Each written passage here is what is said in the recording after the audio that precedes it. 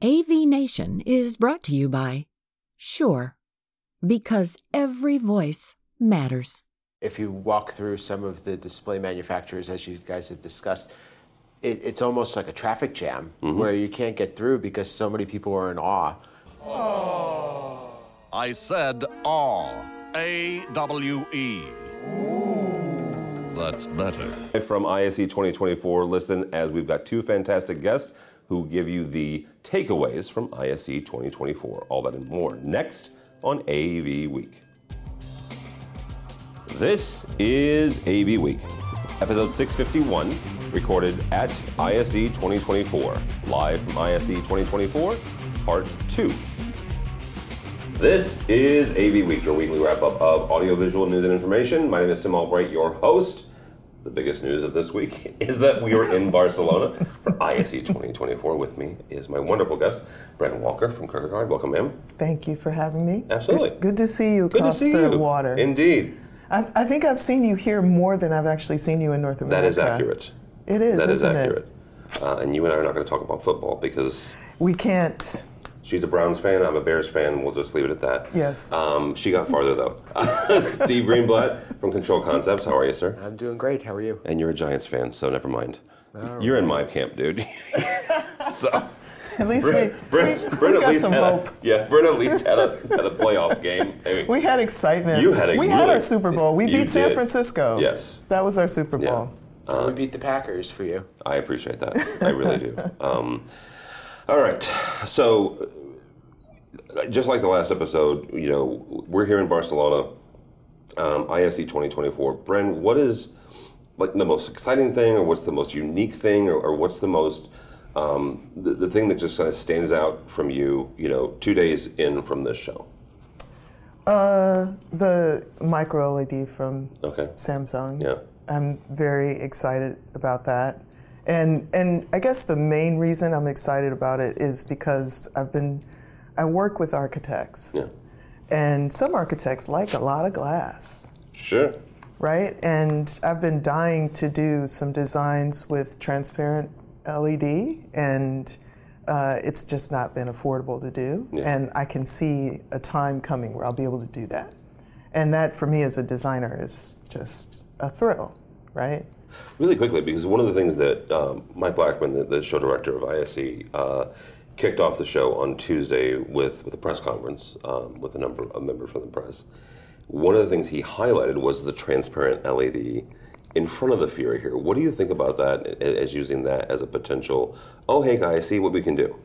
Oh, we'd have to do more of it. Yeah. I mean, I think, you know, speaking as an AVWeek board member, if we stand for experience, we have to show experience ourselves, and we have to show as much as we can how to use the tech so that people who may not have the opportunity to do those things just based on what their business is or what their clients are inclined, they at least get to see it, and then they can imagine things, right? Like, I think that's part of what our role is, not only to create an environment for people to gather, but also to help people imagine what could be. And then and that translates down to whatever their clients, whoever their clients are, whatever their budgets are, but just to give them ideas about here's a direction that you can go. So yeah, transparent LED. I'm just so excited. All right, Steve, what's something that's just wowed you this week? The crowds. Okay. There's been it's quite a big turnout, quite a big turnout, and if you walk through some of the display manufacturers, as you guys have discussed, it's almost like a traffic jam where you can't get through because so many people are in awe. Specifically, LG had this movable tile display, which was caught everybody's attention. But a lot of people are in front of the Samsung wall. There's just a lot of people that are just gazing at technology, and that's great to see. And that it obviously shows that our industry is evolving, and it's still keeping people's attention, and they're still intrigued by it. For me, I'm looking at manufacturers that want to work together, and we're seeing more of that. And I think that that's a good thing. Our industry is becoming more open. It's becoming more about working together to satisfy clients' needs rather than trying to wall off solutions, and I think that that's an important thing. We started to see that transition at Infocom, and it's continuing here. Well, one of the things about that is I have been doing this AVWeek thing for a minute, and 10 years ago, we were still talking about the walled garden. 5 years ago, we were still talking about the walled garden. How important is what Steve was just talking about, Bren, about that the lowering of those walls and not quite coming together, right? This is not kumbaya, but it is, where, manufacturers are realizing, oh, hey, our systems can work better and service the customer better. How important is that? I think it's unavoidable, frankly. We're living in a world where no one has the secret. Yeah. If you think you have the secret, you don't. Somebody else has thought about it too. You might just have not run into them yet. So it's very rare for someone to do something that cannot be replicated by someone else or that someone else isn't already working towards too. So the best thing you can do is to spread your impact and your exposure by working with other people. It's very funny to me that the audio rooms are in Hall 8 and they're so far away from everything else. Yeah. And they're very separated from each other. And I think that some of the folks in audio are behind on this front, and that they're still in that sort of shoulder pushing competitive thing, instead of realizing that there's a place for everybody. And yes, you're going to compete, and that's fine, but there is a place for everybody, and that we'll get better solutions from audio when they talk to each other. And I know that this is, But that's huge. Yeah, but they have to talk to each other. Yeah. Because, I actually last week was at a AES conference in Le Mans. Okay. That was about acoustics and sound reinforcement. And this was people who are researchers and then a lot of people who are engineers. They're in the field. They mix shows every night. And they are, there's a cynicism developing with them about loudspeaker manufacturers just wanting to sell more boxes and not really considering what the realities are of what they have to do on the road and what they have to do if you're a venue, what you're going to install. So the idea of trying to move audio ahead in terms of spatial and immersive, to move it ahead as a wave is not going to happen if the companies that are doing it are not talking to each other and working together like they've worked together in terms of Milan. Yep. Right? It's like they work together on Milan. Okay, now let's start having that conversation around immersive if we want to see people have something other than a stereo experience. Yeah, absolutely. So, Steve, one of the things that you guys have been doing this week as far as the control concepts is a little bit of breaking down those walls.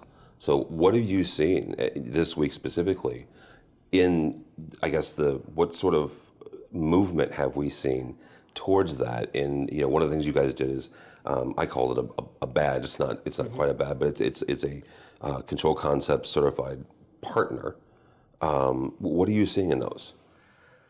Well, there's we're trying to look at things from a programmer's perspective, which I think is a lot of what's missing in this industry, and I've tried to wave that flag for quite a number of years since the beginning of my career. Programmers have a tough job of just trying to satisfy a client's needs and keep projects within budget and meeting deadlines and doing the customization that's required for the client. We don't to have to also now work with a new product that you're not familiar with and throw that into the mix makes it 10 times harder. And what we're trying to do is help programmers to have those building blocks to be able to know with confidence that I could use a product, that I know that this is a development that has been sanctioned by the manufacturer and has a support arm with it. And we understand programmers because we've been programmers, so we're there for them and have their back. And for the manufacturers, we're going and saying, let us be the people that take those calls for you. Let us be the ones that help programmers, because there's just no way you can be an expert at doing control programming and your product and your API. It's just not possible. So the control concept supported product logo is meant to be able to tell those specifiers and programmers and integrators, use this product with confidence because we know it works with a specific control platform or many control platforms. Right. Bren, what's a theme that you're feeling from this week?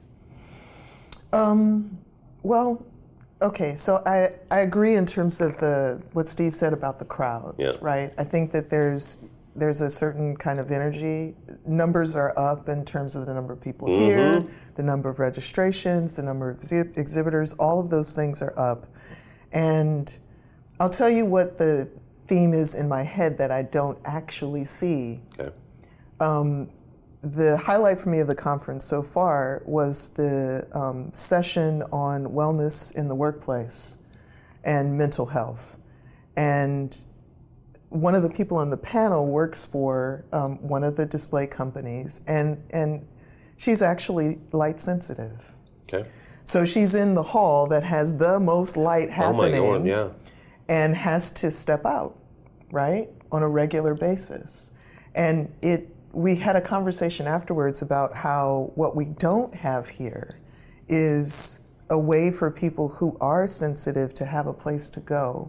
We have the gardens, right? Yeah. But I think we have to actually pay more attention to this because we're developing and putting things out in the world that people are exposed to that we can't say that it's entirely safe to be in front of video all the time. Yeah. We know it's not, actually. We know it's not good to be on camera all the time. No offense. Love being here. But the impact of us doing Zoom calls all the time and being on camera, what it does to us cognitively, what happens to us when we're exposed to a level of light all the time. So one of the things that I hope to see happen is that there's a trend toward us addressing wellness at the conference itself and giving people here who need and want, and most people need it more than they know because we're also, we were talking about how we're doing work after we're here and we're up till late hours and not getting enough sleep, and we all need, I think, to make sure that we take good care of ourselves while we're here. Absolutely. So. All right. Steve, what's a trend? What's a theme for this week? Similarly, we're all people, and community, I think, is important, and that's why we're all here, is to see each other and to have conversations that we can't have on video. And I continue to say that the in-person events are a critical part of business, and I think that we need to also consider the fact that we're all here to be in business. So we have to build those relationships and have those conversations that are critical, I think, for us. And I think just being able to take it all in and to be able to see everything and understand what's going on outside your little world is really important to me. All right. Bren, as we wrap up here, what's a takeaway from this week for you? What are you going to go home with after ISE 24? Well, I'll just say that people who've seen me before have noticed these sort of patterns that I wear. And if you're listening and not watching, Bren is wearing a lovely green and white African bridal pattern. Yes, and this was produced in Swaziland by a micro venture. It's Women in a Village, and I actually bought this where I live in Canada on a little tiny island, right? It shows how we're sort of connected. And two things about that. I'm going to keep wearing something like this until we have Integrated Systems Africa. Okay. So you'll keep seeing me in these patterns until we have it. And I'm also, the other takeaway is I'm more thoughtful now about companies that are launching and trying to do something, trying to just get their legs under them.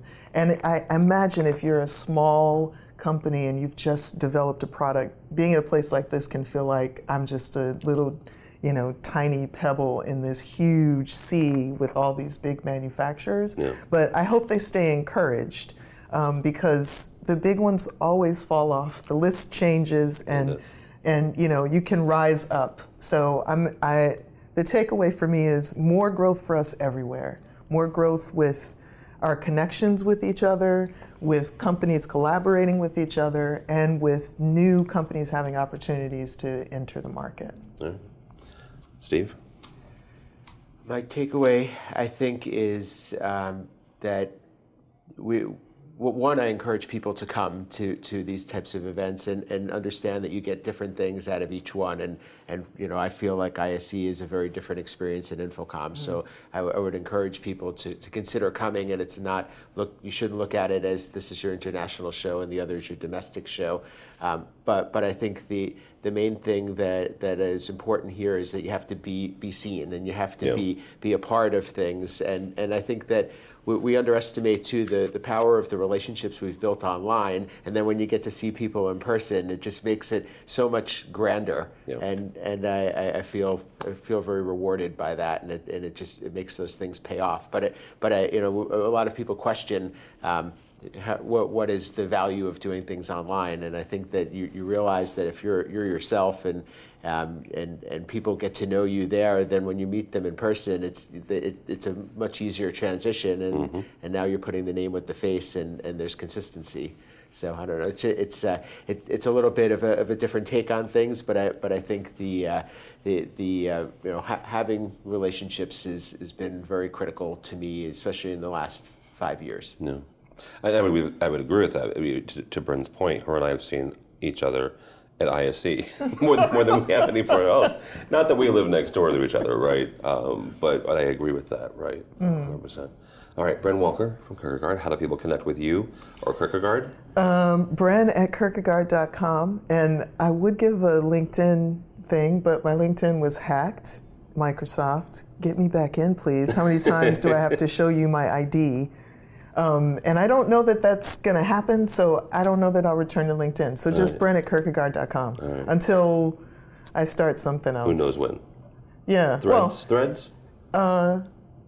I think TikTok, actually. Oh, there we go. I like that. Yeah. I might make that dive. I have a strategy around it. All right. So we'll see. We'll see. Trendsetter. Mr. Greenblatt. Find me here on AVNation.tv on A State of Control with my buddy Rich Fregosa, and we have the Control and Programming and Automation podcasts. For my company, you can find us at controlconcepts.net, me personally at Steve Greenblatt. I also do another podcast with James King called Ask the Programmer. And last but not least, we have a URL called controlmyavproduct.com, so check that out. All right, very good. Thank you both so much. For Tim Albright, don't follow me on any of the socials because, as I mentioned at the start of this podcast, the Bears are out of the playoffs, and I'm not very interesting. He's depressed. Go by the website. We've got the number one pick as of right now. What we do with that is a whole other question. How many number one picks have the Browns have? Anyhow, go by the website, avnation.tv. That's avnation.tv. You'll find Steve's program, EdTech. Steve's program is State of Control, EdTech, and a whole lot more. So go by the website, avnation.tv. That's avnation.tv. The network for the AV industry. What are you listening to? This is AV. This is AV Nation. This is AV Nation. This is Erin Marmoran of EdTech. The world of higher ed AV is growing rapidly. That's why each month we hear from the best and brightest from colleges and universities all over the U.S. Check out EdTech on avnation.tv or wherever you get your favorite podcasts.